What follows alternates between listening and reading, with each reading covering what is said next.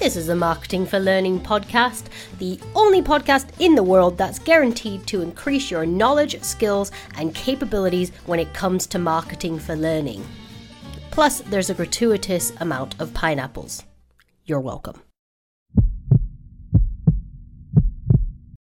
Hey everybody, welcome back to the Marketing for Learning podcast. You have a special snack for your ear holes today. You're joined by me and Hannah Wadhams today.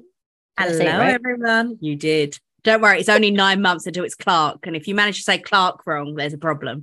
I know, but it's nearly your 3-year work anniversary and I still sometimes pronounce your last name wrong. Please don't hate me. Makes me sad. I'm so sorry. Are you all right? Yeah, I'm all good. How are you? Very good, thank you. Sunny day out there, so I can't really complain. We haven't got the sun down south. We've had rain all morning.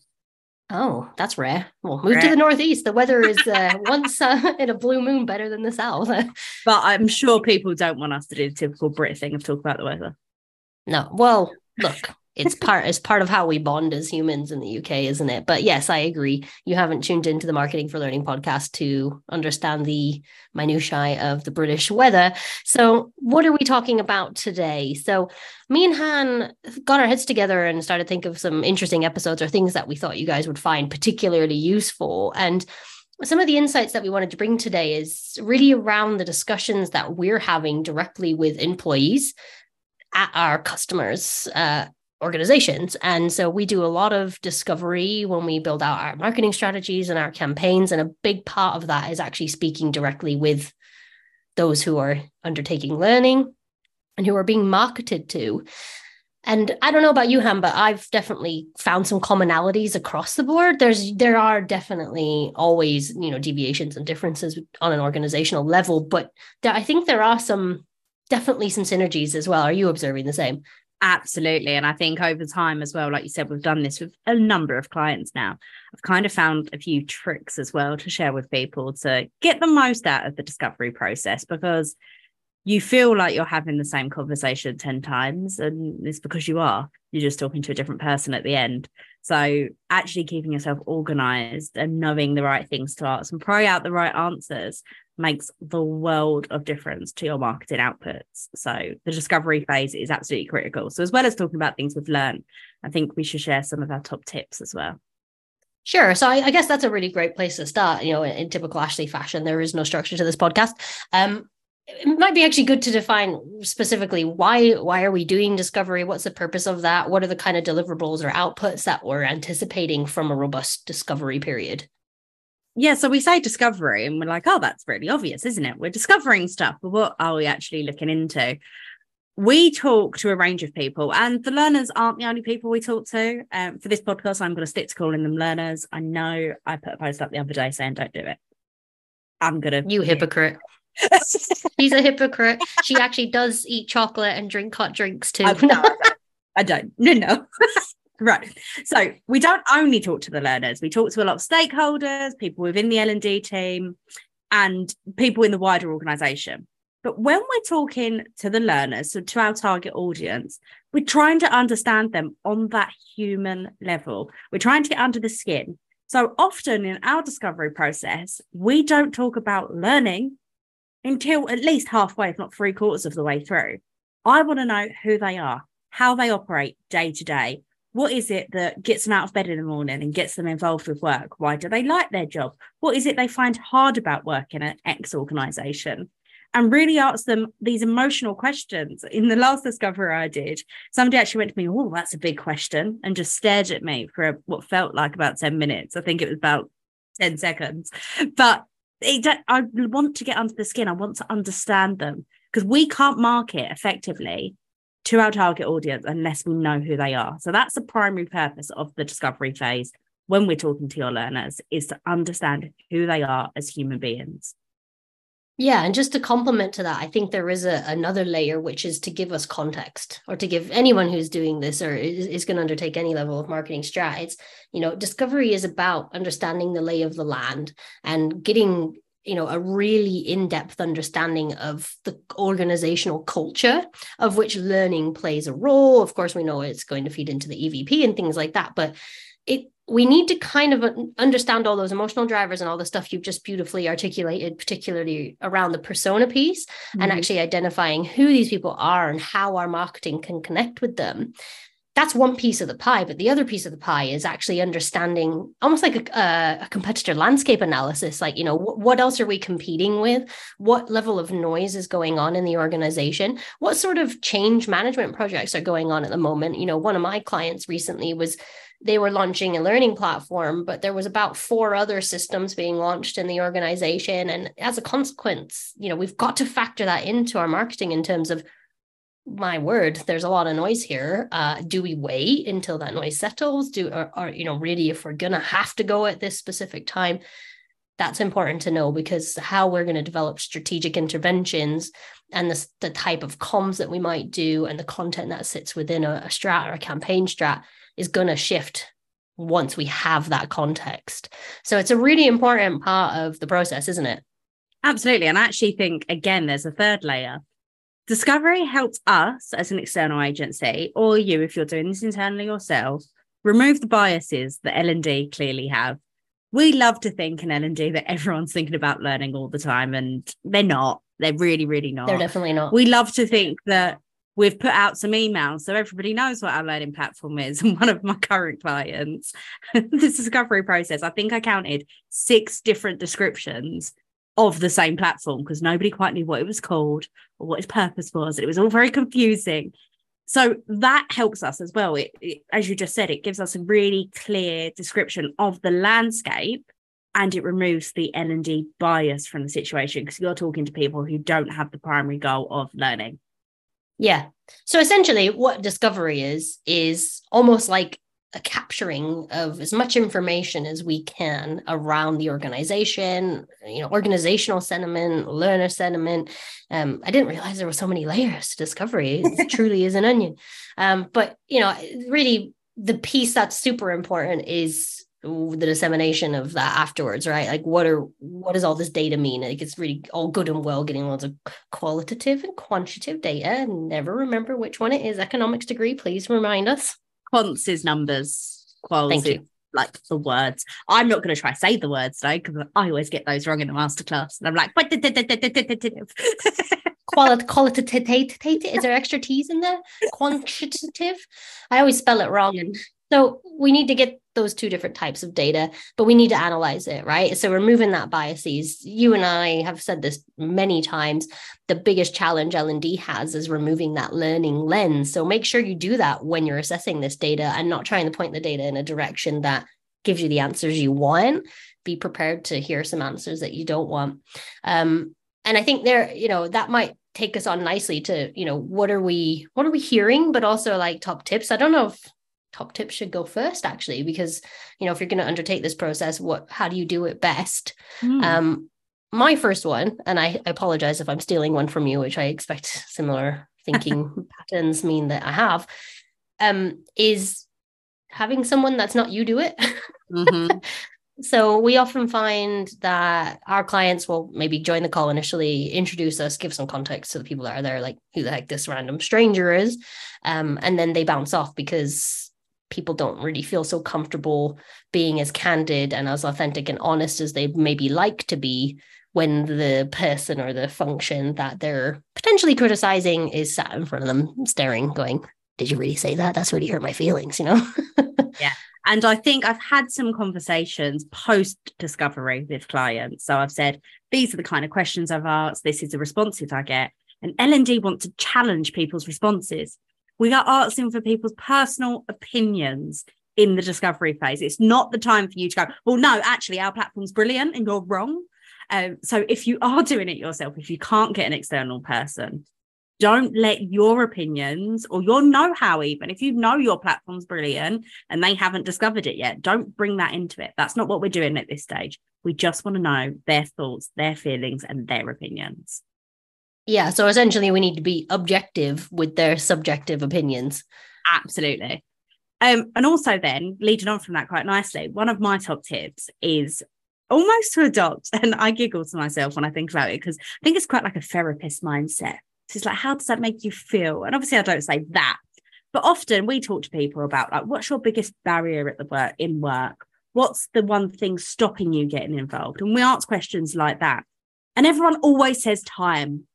So I started finding myself going, okay, well, if we remove the time factor, what is it you would do instead? Or what else is it that's stopping you? And then you get into, and normally the answer then comes back to still it's causing them a time barrier, but you get into the primary problem. So I'll give an example from my recent discovery process I went through. I said that. I was like, well, if we remove the time barrier, what is it? And I'm like, oh, but we've got a lot of projects. And when one project ends, I go straight on to another project. And I just feel like so much is being asked of me. I don't have time to prioritize myself. And as much as it still ended with that, I don't have time to prioritize myself. You understand then the different pressures. They're not just saying, I ain't got time for that. I don't care. I then had a really clear picture. These people really did care about their job. They really did want to do well at work, and their projects were their primary focus.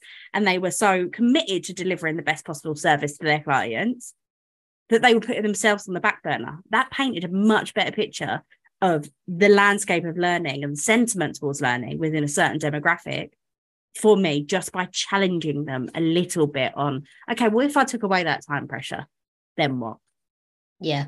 So again, the key is, and this is a strong interview tactic that isn't specific to discovery by any means when we're doing the qualitative data capturing stuff, but ask open questions, right? So we have we share it with the masterclass, but we've got like a big list of potential questions that we could ask people.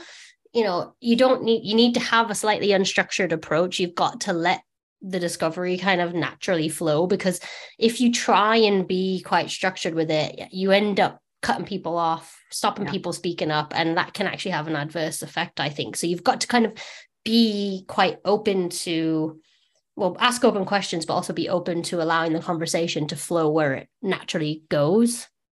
But then on the flip side to that, if you're talking to quite a global audience and you're talking to quite a variety of people that perhaps you don't know very well, having questions prepared.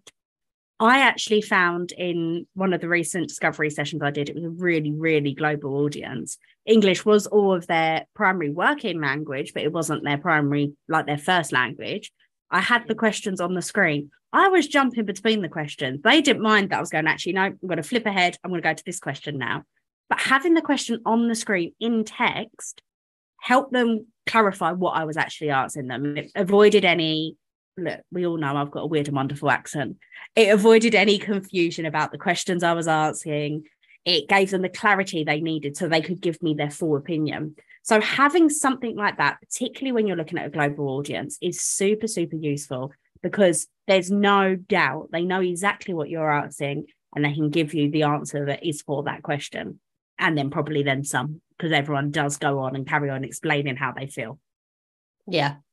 I mean, if you have a weird and wonderful accent, I have no words to describe mine, first and foremost. But, I think, so for me, I guess the takeaway from that is be prepared. You have your structure in the back end, but they don't need to know what that is, so you need some sort of preparation. You need to take into account the potential needs or barriers that you might have with language or location, delivery, if it's digital versus face-to-face or whatever. That's all stuff you want to take into account before you undertake your discovery. And also, like, who's there? I always look at the people that I know are there. If I have that level of detail on LinkedIn, you'll have a little bit more knowledge if you're doing it internally. But understanding, again, like, okay, if I've got most of the people in NORAM, but a couple of people in Germany and someone in India, like, we would never do them like that because the time zones would never work, but you get my point. But ultimately, we need to make them feel as comfortable and relaxed and do what we can to take ownership and steer the conversation, but without kind of closing it down and making it too structured that it feels like they're suddenly in some training session or a workshop or something like that. I also think there's probably a point that we've overlooked because we've been doing this for so long. Taking notes.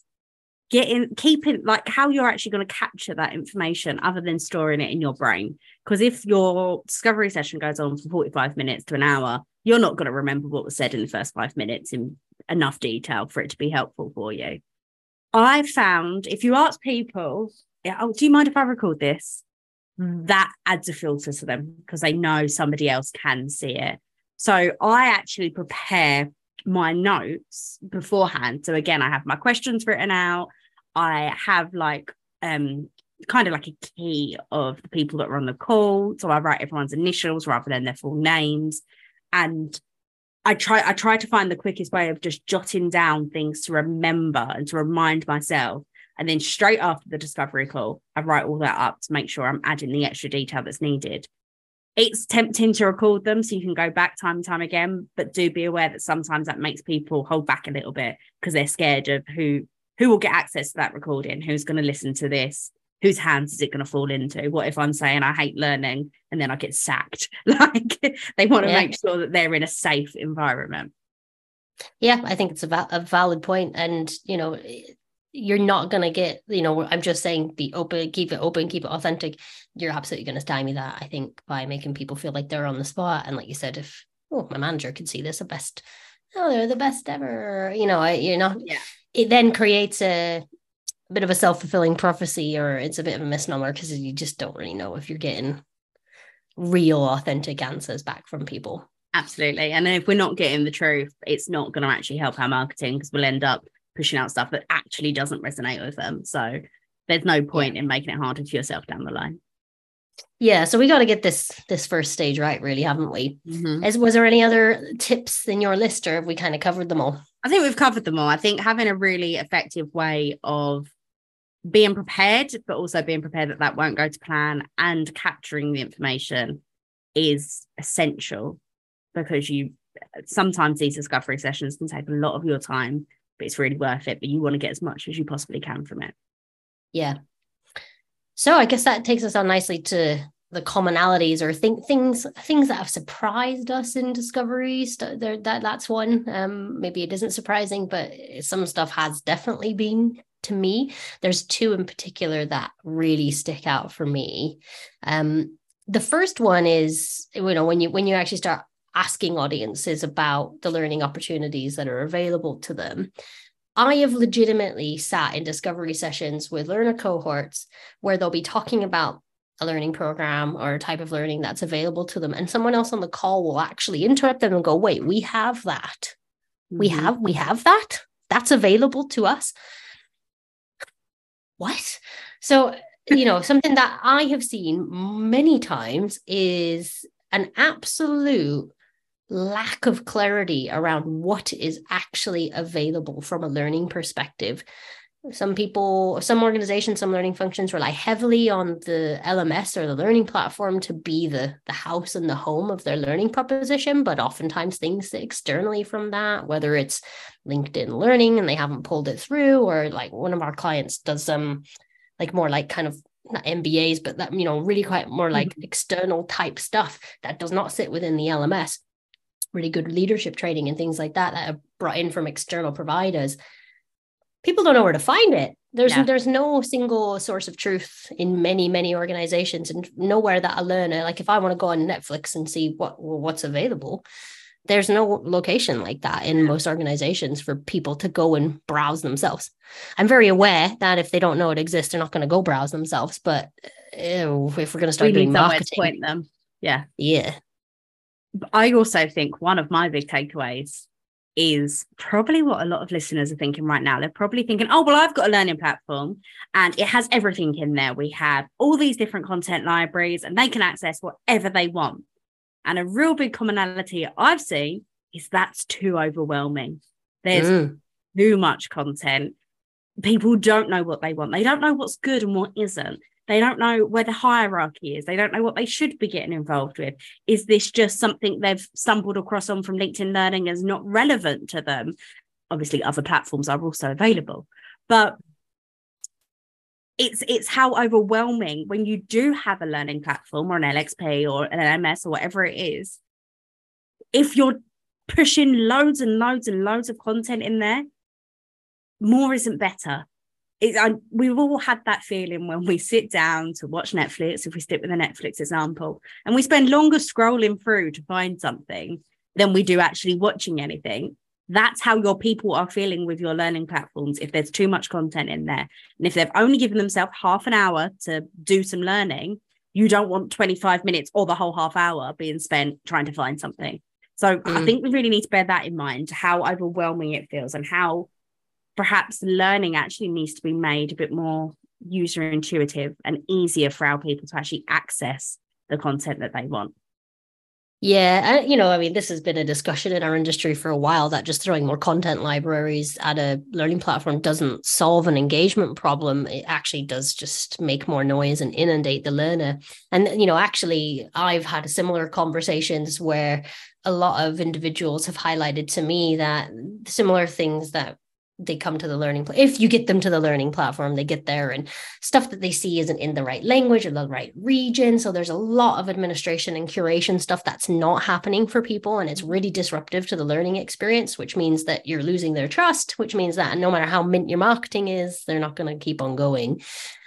The other side of that a few organizations in particular that I've discussed with have highlighted is because we rely so heavily on this curation of content now, so we're bringing in all these different, modular type learning opportunities, and there's just so much in our learning platforms, people don't actually really know what they should be doing. So say if I'm, an employee who's worked in an organization for a couple of years, maybe I want to become a manager.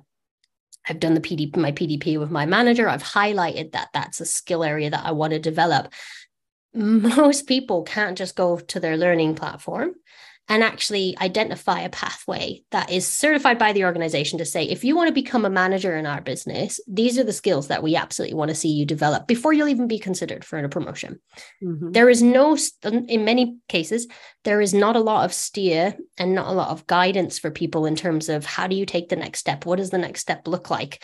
Managers are none the wiser. Also, a lot of them said to me the same, like a lot of their managers don't really know what's available. So they can't, even when they're having those PDPs and those performance management conversations, they don't know where to direct them to. So we just have a massive problem with clarity and being more concise with what's available to people.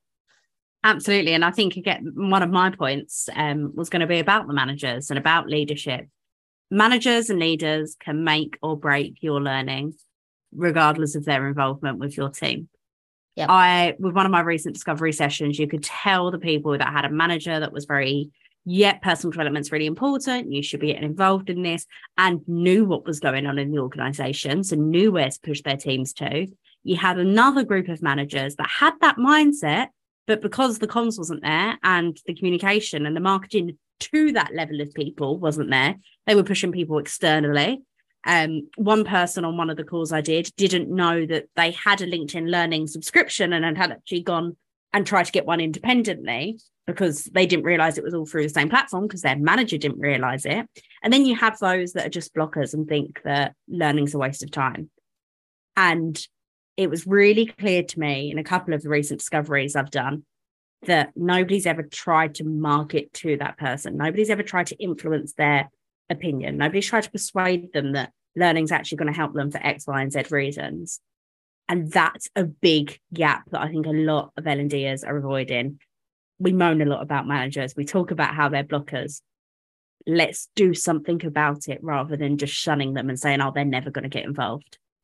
Yeah, I mean, a lot of the campaigns I've done with clients have identified exactly the same thing. And oftentimes, whilst they won't be a persona in the true sense of the word, they will definitely be a target audience that will be looking to engage in different ways. So almost treating them more like business partners, and in terms of they're a massive channel for us that we overlook. We think of channels as like email and Teams and Yammer and our offices and our posters and our communal areas and places like that. But actually, these people are an incredible conduit for your message. And if you get it right, they can be huge amplifiers for what it is that you're trying to do, or they can be massive resistors. So, don't overlook them by any means, because I've absolutely identified the same issue. And, really when we're building out learning campaigns, my vision always is that we should be looking for a top down and a bottom up cascade, right? So it shouldn't just be coming from leadership down, and we shouldn't just be trying to target leaders. We should be looking at this kind of flow of information that's going up and down the organization. And we can't do that unless we're looking at almost like an organization like a ladder, and where are the rungs and where do we need to be, and how do we need to adapt our message for those different rungs of people? Because ultimately the what's in it for me for a manager is going to be really different than for a learner, because actually they'll benefit from their team being more comprehensive, productive, whatever qualities you want to identify. And again, leadership the what's in it for me will be different again. So we need to make sure that we're positioning our marketing content to meet those needs too. Yeah. Also, another thing I've noticed, kind of based on leadership, but based on that different hierarchy in the business. One of my current clients, and I know one of them's an avid listener, so she'll know I'm talking about her. They're basically marketing leadership. Hi, Emma. they're marketing leadership training. And we're in leadership training for all, though. So it's not just for leaders or for managers, it's for everybody. And we're in quite an oxymoron situation. Leaders are kind of like, well, I'm beyond learning and I haven't got time for it, so I'm not going to pay attention to it.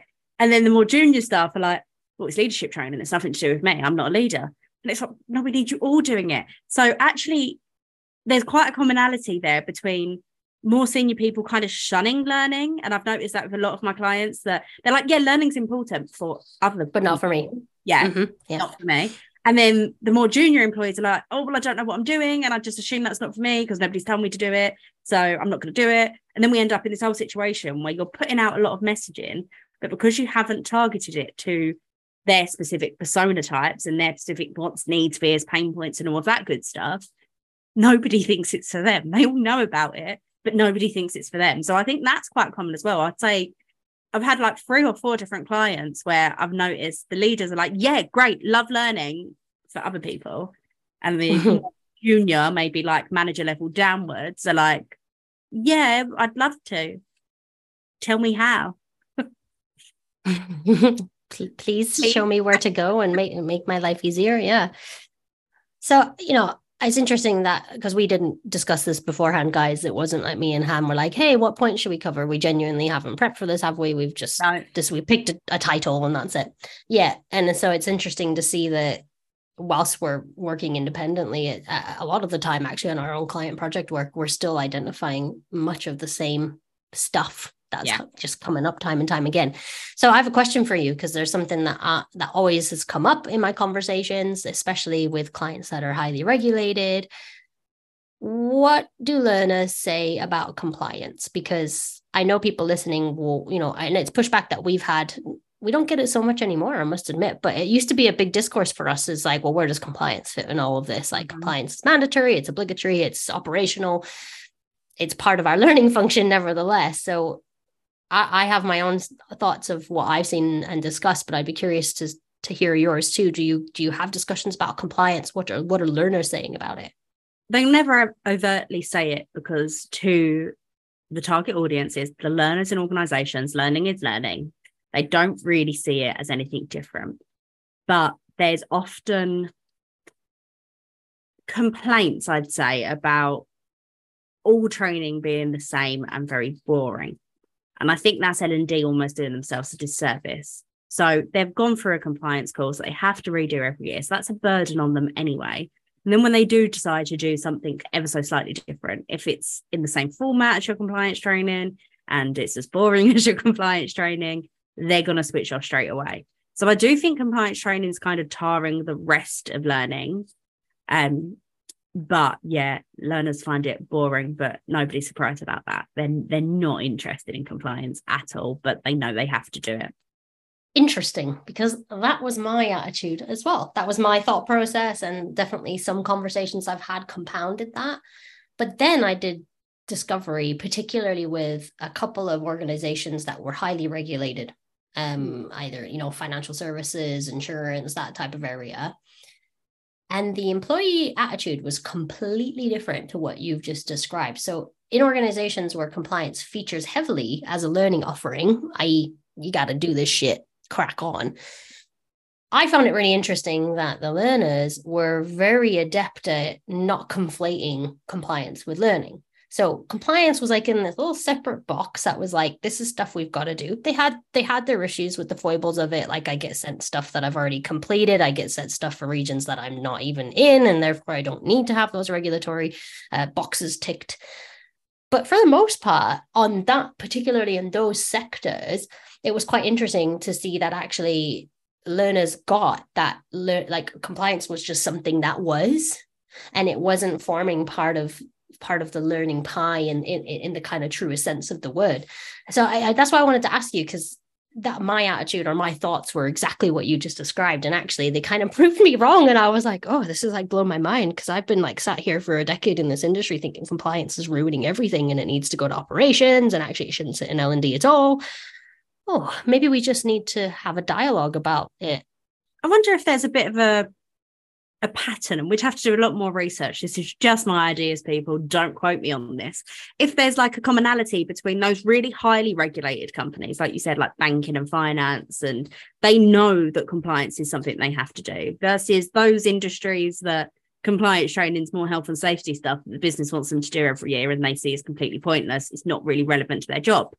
Maybe there's a difference there, because those organizations where they know their job depends on it. I know the finance industry is really, really regulated and they have to do it and they can't do their jobs.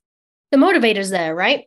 You know, if you, when you really boil it down, the latter that you just described, so an organization where, I don't know, let's look at a food and beverage company where they have a lot of like front line workers.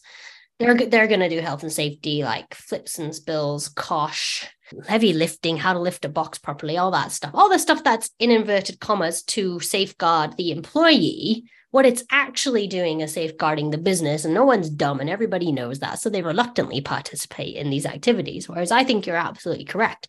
The motivation for those that work in highly regulated industries is that actually I have to do these things because I can't do my job if I don't. Whereas the what's in it for me isn't there. Yeah. For other compliance. I think you've absolutely nailed that. Yeah. And then when the what's in it for me is not there, then they just bundle it all in together and it's all just pointless. Yeah. Yeah, exactly. So I don't know. It's like that campaign. I'm sure you've mentioned it on the podcast before. That I want to do it. Yeah, I told the masterclass delegates about that last week. If anybody wants to do a campaign around acknowledging the fact that compliance is a bit shit and we've just got to do it anyways, my gut instinct is that it's going to work really, really well. We might have to change the language depending on your organization, but acknowledging it for what it is and having a dialogue with your people about that is acknowledging the elephant in the room, instead of being like, everything's great, everything's mint, which is what we've tried to kind of do. Like, oh yeah, let's gamify compliance, it'll be great. No, just actually treat your audience like human beings, because they're not dumb, and have that discourse and that dialogue with them. So yeah, I'm on the lookout for a client who wants to do a compliance, a brave client, bold, big, bullshit compliance campaign. It's got legs. I'm confident. But yeah, no, I think that's really good marketing for me, is exactly that though. Like it acknowledges what people are actually thinking and talking about, right? You know, the things that really are on the nose and hit the nerves. Then we're back to the emotional drivers, aren't we? We're back to exactly what creates resonance with people. So yeah, it would work. It would. We just need to find an organization that's brave enough to do it. Yeah, I mean, I don't know about you. I can't think of any occasions where I've actually done marketing for compliance initiatives. Interesting. Oh no, me either. We don't think we need to because it's mandatory. So we need to do marketing for it, right? Stick the mandatory sticker on it. Well, I feel like we are deviating. So yes, one final call for the compliance campaign. But yeah, I mean, for me, I think this discovery piece is really, really an intrinsic part of marketing. It's something that we would do externally. If we were working in-house in an organization, we would do. Well, I'm not a huge fan of competitor landscape, because I think if you're looking at what competitors are doing, you're behind them. That doesn't make sense to me. But a lot of people do competitor research. But for me, it's more about understanding the market, understanding the lay of the land, and seeing where you fit within that, combining that with your understanding of your audiences, what they want, what they want to hear, what they need. This is precisely what discovery helps you identify. Yeah, absolutely. And I think that competitor piece that you just spoke about in L&D actually is quite relevant. I agree with you. It's there. But in L&D, so anyone listening to this, do look at what you're competing with, because you're probably not competing with another like-for-like learning platform. You're competing with people's lives. So you do need to bear that in mind, and that will help you paint a better picture too. Yeah, I mean, you're competing. I think the competitor analysis in L&D is really important, because it's probably not something that we've done before. Whereas I suppose I just found it tiresome working at a learning technology vendor. Like, oh, what competitors do we have? I know who our competitors are. We don't need to do this. In every single industry I've worked in, it's been the same. If you're looking at your competitors, you're probably moving backwards. I remember my first job, we used to, showing my age a bit, we used to cut out the magazine adverts because we still did them. Wow. And we'd save. I thought you were young. How old are you? I've been in marketing 10 years on Saturday. Jeez Louise. Saturday is my 10-year anniversary. You know your marketing anniversary? Yes, I do. It was the 1st of July. It's quite an easy date to remember. Yeah. Anyways, I digress. We used to look at them a lot. And then one day, a lady called Karen Heaven came in, head of marketing, and she was like, why are we doing that? I don't care what they're doing. We're doing better. I don't care what they're doing. And we stopped it from that moment. And it was a game changer because then we started thinking of our own ideas. We were looking elsewhere for inspiration. We weren't just trying to keep up with the Joneses. Mm-hmm. We were doing something different. Yeah, you see that a lot in our industry though, don't you? Yeah. It's a freaking echo chamber. I mean, when I would say like the first business that I really made an impact from a marketing perspective was MindClick back in the day.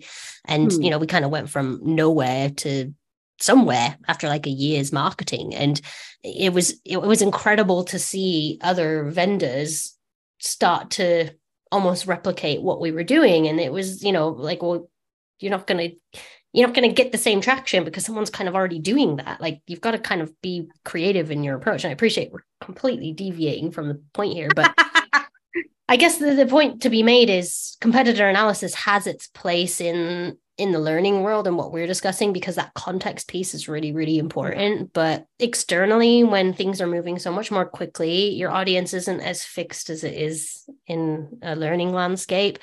It's, you know, actually being incredibly disruptive is really important in saturated markets. So we can't be looking to other people and seeing what they're doing, because that just puts us directly behind them. And like you said, you don't come up with your own ideas because you think, well, that's a good one, I'll do that. Like, do you remember that promo video I did for another vendor that then about 6 different ones came out that were almost identical within a year? It was just like, why would you do that? I just had the funniest idea that I think we should do, Ash. We should record a video, just the 2 of us, not share it with anyone, of our predictions for learning tech next year. And I bet we get them spot on. Okay, I'd like to do that. Only if we were like almost like a time capsule. A time capsule. And then we can, after next year's learning tech, prove that that's what our industry's like. I think we should do that. Okay, I love that. We will do that. We'll do the time capsule recording and we'll revisit that next year. I love that. Whoa, what absolutely a cliffhanger. Nothing to do with discovery though. So come back in a year to find that out. And this is why we come with a subject, ladies and gents, because otherwise this is the sort of meandering drivel that you get from us. So yeah, I mean, it might be a beautiful time to cease this conversation before it deviates further from the... But what we are saying, discovery is really important. Invest the time into it. Don't go off on a meander like we just have. Make sure you're actually trying to find out what your people think and feel, because that's what's going to help your marketing in the long term. You can't skip discovery. We have a lot of clients being like, oh, why do we have to do that? It's really important, and it's what all of your marketing is going to be based on. Yep, agreed. And make sure you ask the right questions to get the right answers. Very important. Right. Well, thank you so much for your time, Han. I don't know when we recorded a last podcast together, but I'm going to hazard a guess. Why we don't do it? 8 months or something. So let's not leave it so long. And we try not to talk as much waffle next time. Oh, do you know which one it was? It was the campaigns one where we talked about our favorite campaigns. That was like January though. Yeah. It was a great podcast. It was. If you do say so yourself. Oh yes, and one final thing, guys. We did a little post or a separate little I don't know what that was really. I think I was going a bit crazy with that thing I released around voting for the British Podcast Awards. Yeah, I don't know if you listened to it, weirdo. Anyways, we'll put a link to the voting thing in the show notes, because Catherine very kindly highlighted this to us, that you can vote for us. And it's like a listener's choice award, so it's just public vote. But if you find this podcast useful, you're entertained by our absolute dribble, or just want to kind of help give us a thumbs up, obviously 2 ways you can do that. One is, actually give us 5 stars on Apple or Spotify, but also, voting for us and spreading the word would be very much appreciated. And we're up against some of the like giant podcasts. So please vote for us. So what you're saying is we're never going to win. Your optimism is your lack of optimism. The last year winner had 600,000 followers. Right. So please vote for us, guys. I don't know if at this point we recognize an exercise in futility when we see one, but you know, I appreciate the sentiment. Look, my mum's voted, and so did my dad. So. She's listened to loads of podcast episodes, I'm sure. Which one did she find the most useful? Was it the shitty first draft? Oh, if my dad listened to that one, he'd be like, "You are no longer my daughter. Stop swearing. You must resign. You cannot work for her." Awkward. Right. I'm calling it. Han, as always, thanks so much for your time. Love chatting with you as always. So yeah, thank you. See you later. Bye. How do I stop recording? Oh, stop.